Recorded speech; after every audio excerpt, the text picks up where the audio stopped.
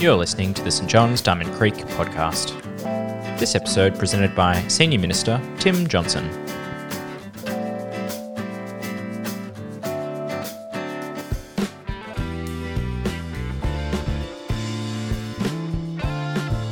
Hi, I'm Em Jetton and I'll be reading our Bible passage today, Galatians 4, verses 21 to 31.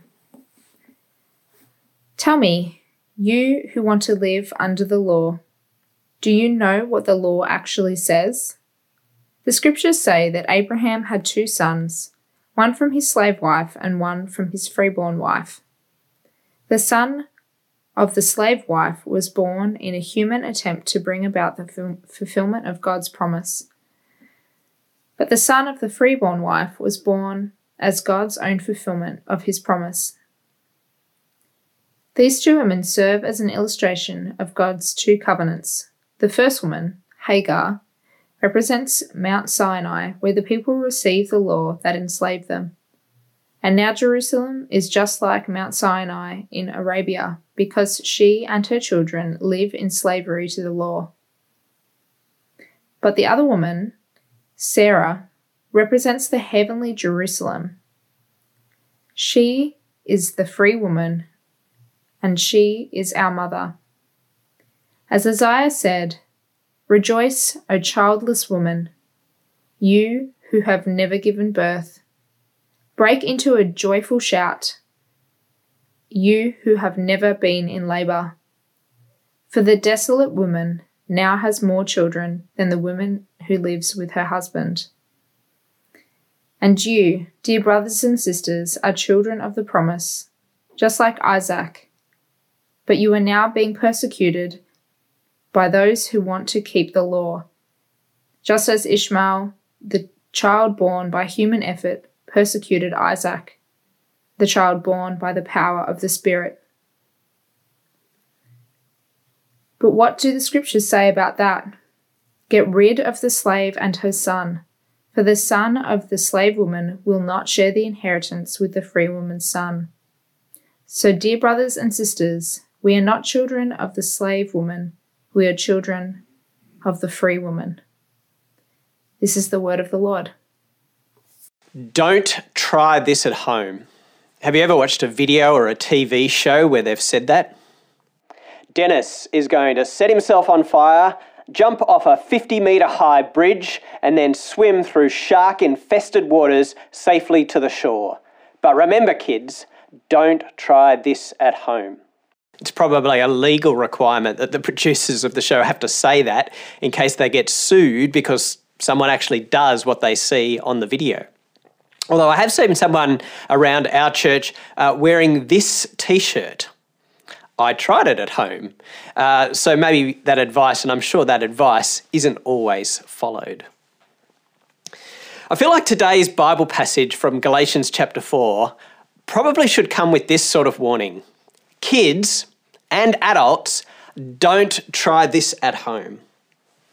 Paul's been arguing through the book of Galatians that followers of Jesus should not go back to the Old Testament laws and try and keep all of those laws in order to try and have a relationship with God. We don't need to do that because Jesus has done it. Jesus has perfectly kept the law. He has given his life on the cross. And so we now, as his followers, all we need to do is put our faith in Jesus. We don't have to keep all of the ritual requirements of the Old Testament in order to be right with God. And in this particular Bible passage, Paul goes back into the Old Testament and he picks up a story from the Old Testament, the story of Abraham, in order to strengthen and reinforce his arguments. But the way that he uses the story is strange and unusual to us. You might even say it's dangerous. I mean, how does Paul get that out of that story? Kids, adults, don't try this at home. I'm not recommending that you use Paul's method of biblical interpretation that you or I actually try and read Bible passages in this way, but we do need to understand what Paul is saying here and why he's saying it. And a good way to unpack this passage is to think about the history that he's describing, or the story of Abraham, that's in verses 21 to 23. Then the interpretation that he draws out of it, what this story represents, that's in verses 24 to 27. And then the personal application of all of that in verses 28 to 31. So if you've got your Bibles or your phone, you might like to follow it along as we unpack what this passage is all about. So firstly, the story of Abraham in verses 21 to 23. Paul's drawing on a story that you can find in the first book of the Bible, the book of Genesis, Genesis 15 and Genesis 21. Now, Paul's listeners, readers, would have been really familiar with this story, which is why he uses it. They would have known it off by heart. They would have heard it heaps of times.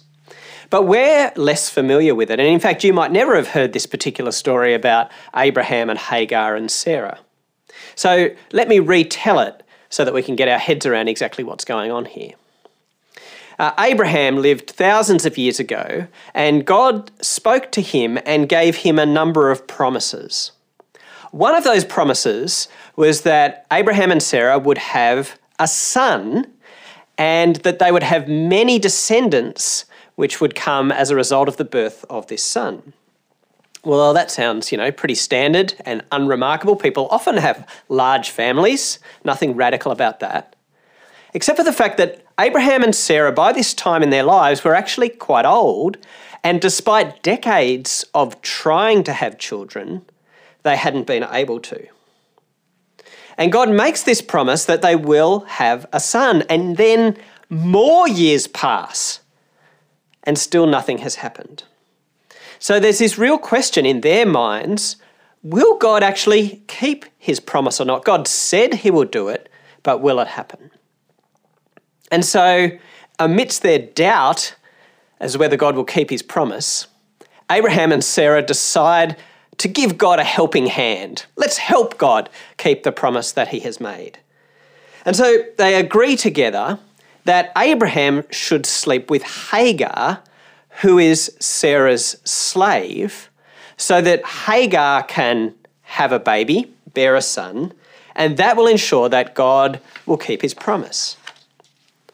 Now, there are so many things wrong with this whole scenario that it's hard to know where to begin.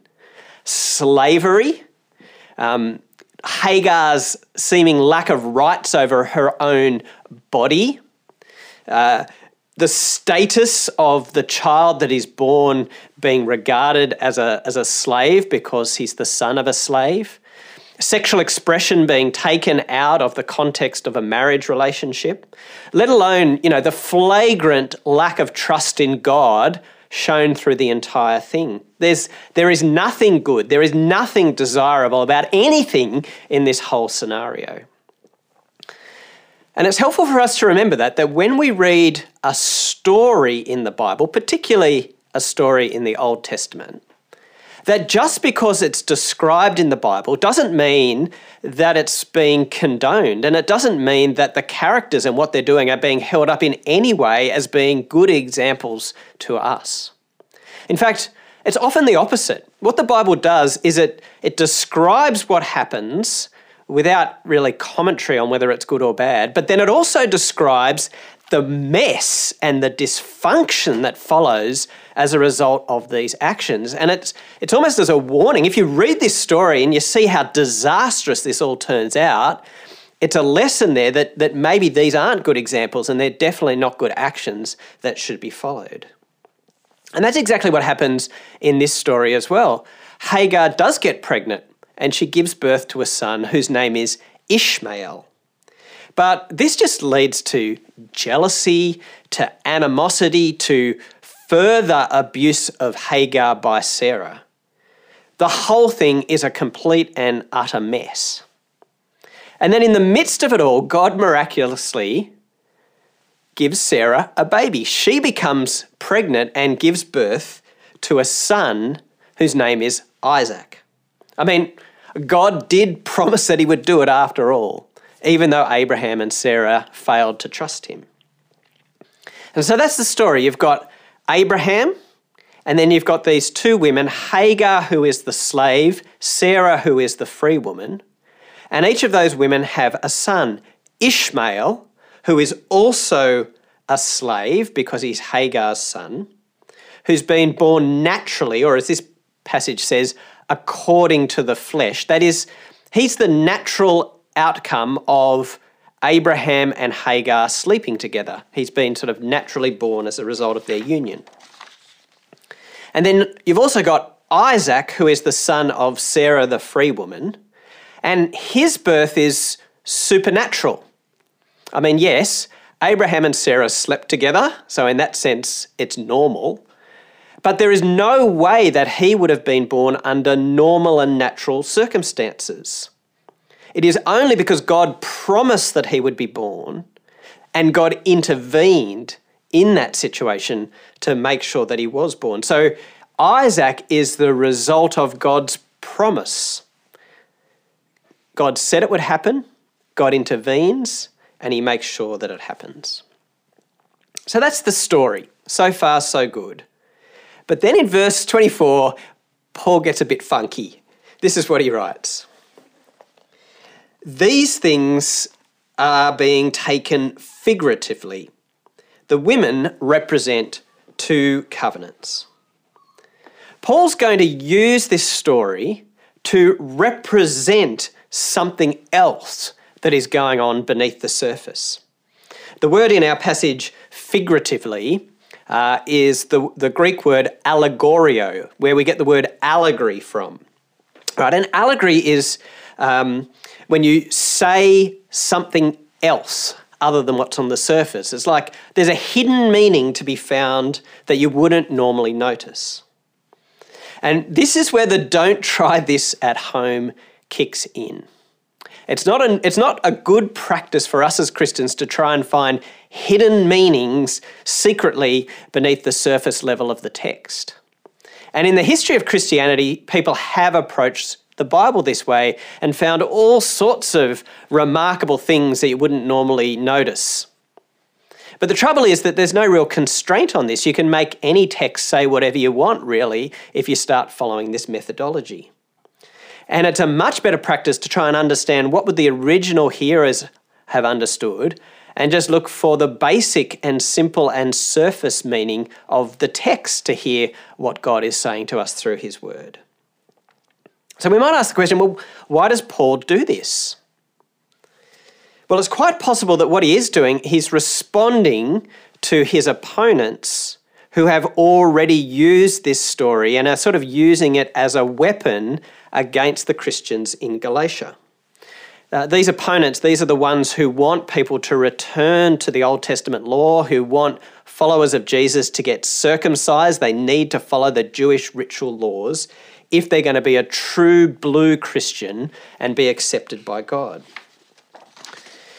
Their argument is, to be a true follower of Jesus, you also have to be a member of the people of Israel. You need to be circumcised and you need to follow all of the laws. You need to line yourself up with the physical descent from Abraham and Isaac. So in their interpretation of the story, Isaac is the physical ancestor of the Jewish people who are God's chosen people, and you need to line up with him by keeping the Old Testament laws. Ishmael, on the other hand, well, he's the physical descendant of Gentile people, non-Jewish people, and they are outside God's plans. And so Paul says, okay, let's look at this story, but when you look at it, something very different is going on. There's a different interpretation that we need to apply to this same story. So in Paul's reading of the story, Hagar, who is the slave woman, represents the Old Covenant, or the Old Testament, as we call it, the first part of the Bible before Jesus. This covenant, or this agreement, was given by God at Mount Sinai. That's where the 10 Commandments and the laws were given to the people of Israel. And Paul points out in our passage, by the way, that Mount Sinai is in the region of Arabia. And even today, the Arab people traced their descent from Ishmael. So he's linking the Old Covenant, given at Sinai, to Ishmael, the slave. And so too, in line with his arguments that he's been making through the book of Galatians, Paul says that if you are under the law, or if you try and keep all of the Old Testament laws and keep those ritual requirements, then you are actually in slavery like Hagar and Ishmael. And he draws a correspondence to the physical city of Jerusalem as well, which is probably where these opponents have come from who are bringing this teaching. In contrast, he says, the true descendants of Sarah and Isaac, the free woman and her son, are not those who are physically descended from them, but those who believe the promises of God. Children of the promise, people who believe the promises, are the true descendants of Isaac. And they're part of the Jerusalem that is above, Paul says, which is heaven. And they're the ones who are truly free. So it's a radical reworking of this entire story, and it would have been pretty offensive to those who were from the nation of Israel. Paul is arguing here that the true descendants of Abraham, the true free people of God, are those who have believed the promises of God fulfilled in Jesus Christ. They are the ones who are the children of the promise, even though they can't physically trace their descent, their racial heritage, back to Abraham and Isaac. Now, all of this shows how the coming of Jesus radically redefines our identity. It shows that our primary allegiance as followers of Jesus is not racial. It's not national. It's not even family. It's actually defined by being in relationship with Jesus along with other followers of Jesus. So church becomes our primary identity. Jesus reshapes relationships in such a way that church becomes our first family and becomes a new humanity, a new people of God united together in Jesus. Everyone who trusts in Jesus are united together as brothers and sisters and children together, and it even supersedes blood ties in families and nations. Now, Jesus himself said this on a number of occasions. So one time where he is speaking to a crowd of people and his mother and his brothers come to see him, we read this. Someone told him, "Your mother and brothers are standing outside wanting to speak to you." Jesus replied, "Who is my mother and who are my brothers?" And pointing to his disciples, he said, "Here are my mother and my brothers. For whoever does the will of my Father in heaven is my brother and sister and mother." Now, that sort of teaching is pretty challenging for those of us who come from really tight-knit, close families. We feel like that rubs up against us the wrong way. But it shows that being linked to Jesus is such a powerful thing that it brings us into close relationships, tight, strong relationships with other Jesus followers. Of course, on the flip side, if you're someone who has come from a difficult family or you've had family who've been absent, well, this reality of church as first family opens up new and wonderful avenues for relationship for you, provided that we as followers of Jesus actually live this out as we should, put it into practice. And it is a beautiful thing when it's put into practice. I was meeting with an older minister who mentors me, and at the start of the meeting, he flagged the fact that his phone might ring. He apologised. He said, I'm actually going to need to have my phone on in this meeting because my adopted daughter might go into labour, and if she does, then my wife and I need to go to the hospital to be with them. And I was a bit surprised because I'd known him for a while. I didn't know that he actually had an adopted daughter. And he explained to me that part part of their ministry, they met a guy from Pakistan who became interested in Christianity through the ministry at St. Paul's Cathedral here in Melbourne. And they were part of his journey of coming to put his trust in Jesus and to be baptised.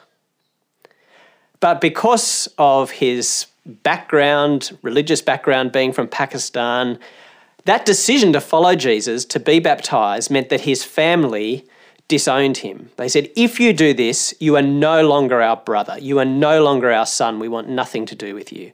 In fact, they would have killed him if they could have got hold of him. So what did this godly older couple do?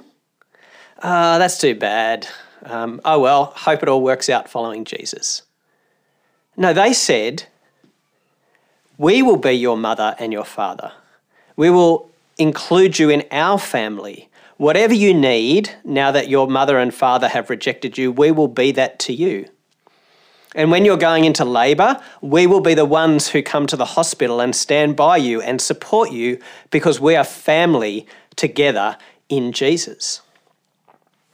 Faith in Jesus just radically turns relationships upside down. It brings new identity and new connections to us. He creates a new people of God, a new family united in him.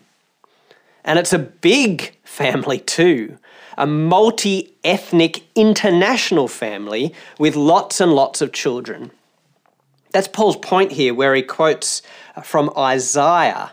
And the passage that we read there, finishing in verse 27, says these words: "More are the children of the desolate woman than of her who has a husband." Right? All of these children come through faith in Jesus. It grows, and it's growing all the time. It's this multi-ethnic international family, and even today, as millions of people are becoming followers of Jesus in places like China, we are part of that new family of God. It's huge. It's growing. Even in terms of our own Anglican church worldwide. I mean, Anglican means English, right? When you think of Anglican, you think, white people. But your average, most typical Anglican in the world today is a black teenage girl somewhere in sub-Saharan Africa. That is your most typical Anglican. That is the family that we're part of. That is the church, as people come to put their faith in Jesus, become children of the promise and follow him. Jesus redefines family.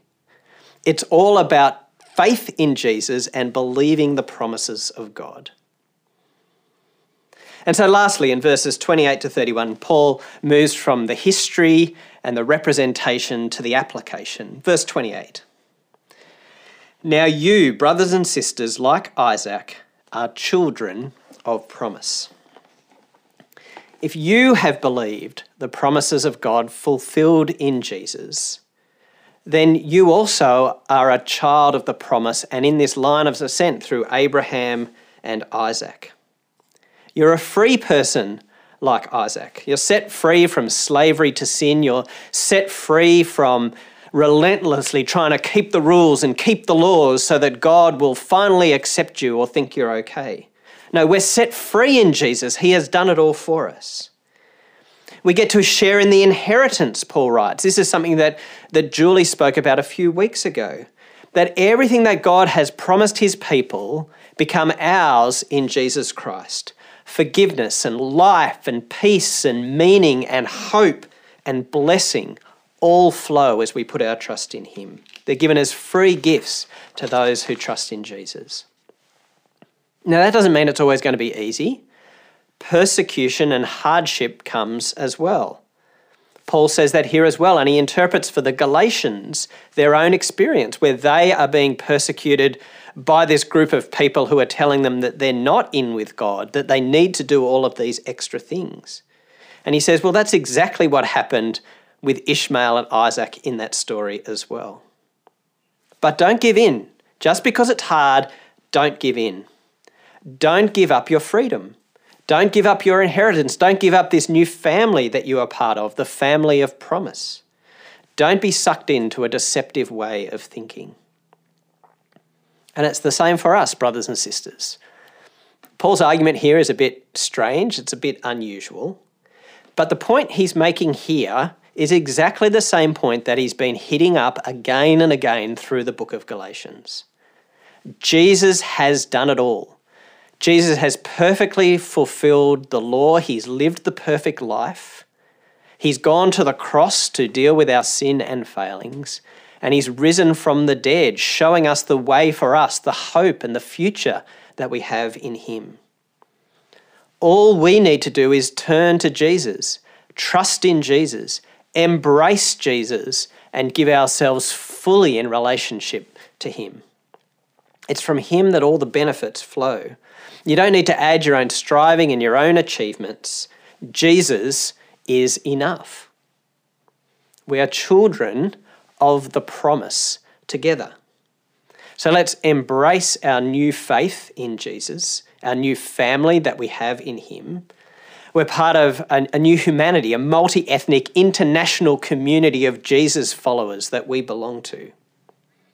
And we need to live that out locally, in our real-life church community here where we find ourselves, in our life groups as we meet together and share life with each other as family, as we gather in our congregations to worship God together and to encourage each other and to help each other to live out this life in him. You, brothers and sisters, are children of the promise. Thanks for joining us. If you'd like to subscribe to this podcast, you can do so in Apple Podcasts, Google Podcasts, Spotify, or wherever you get your podcasts from. Just search for St. John's, Diamond Creek.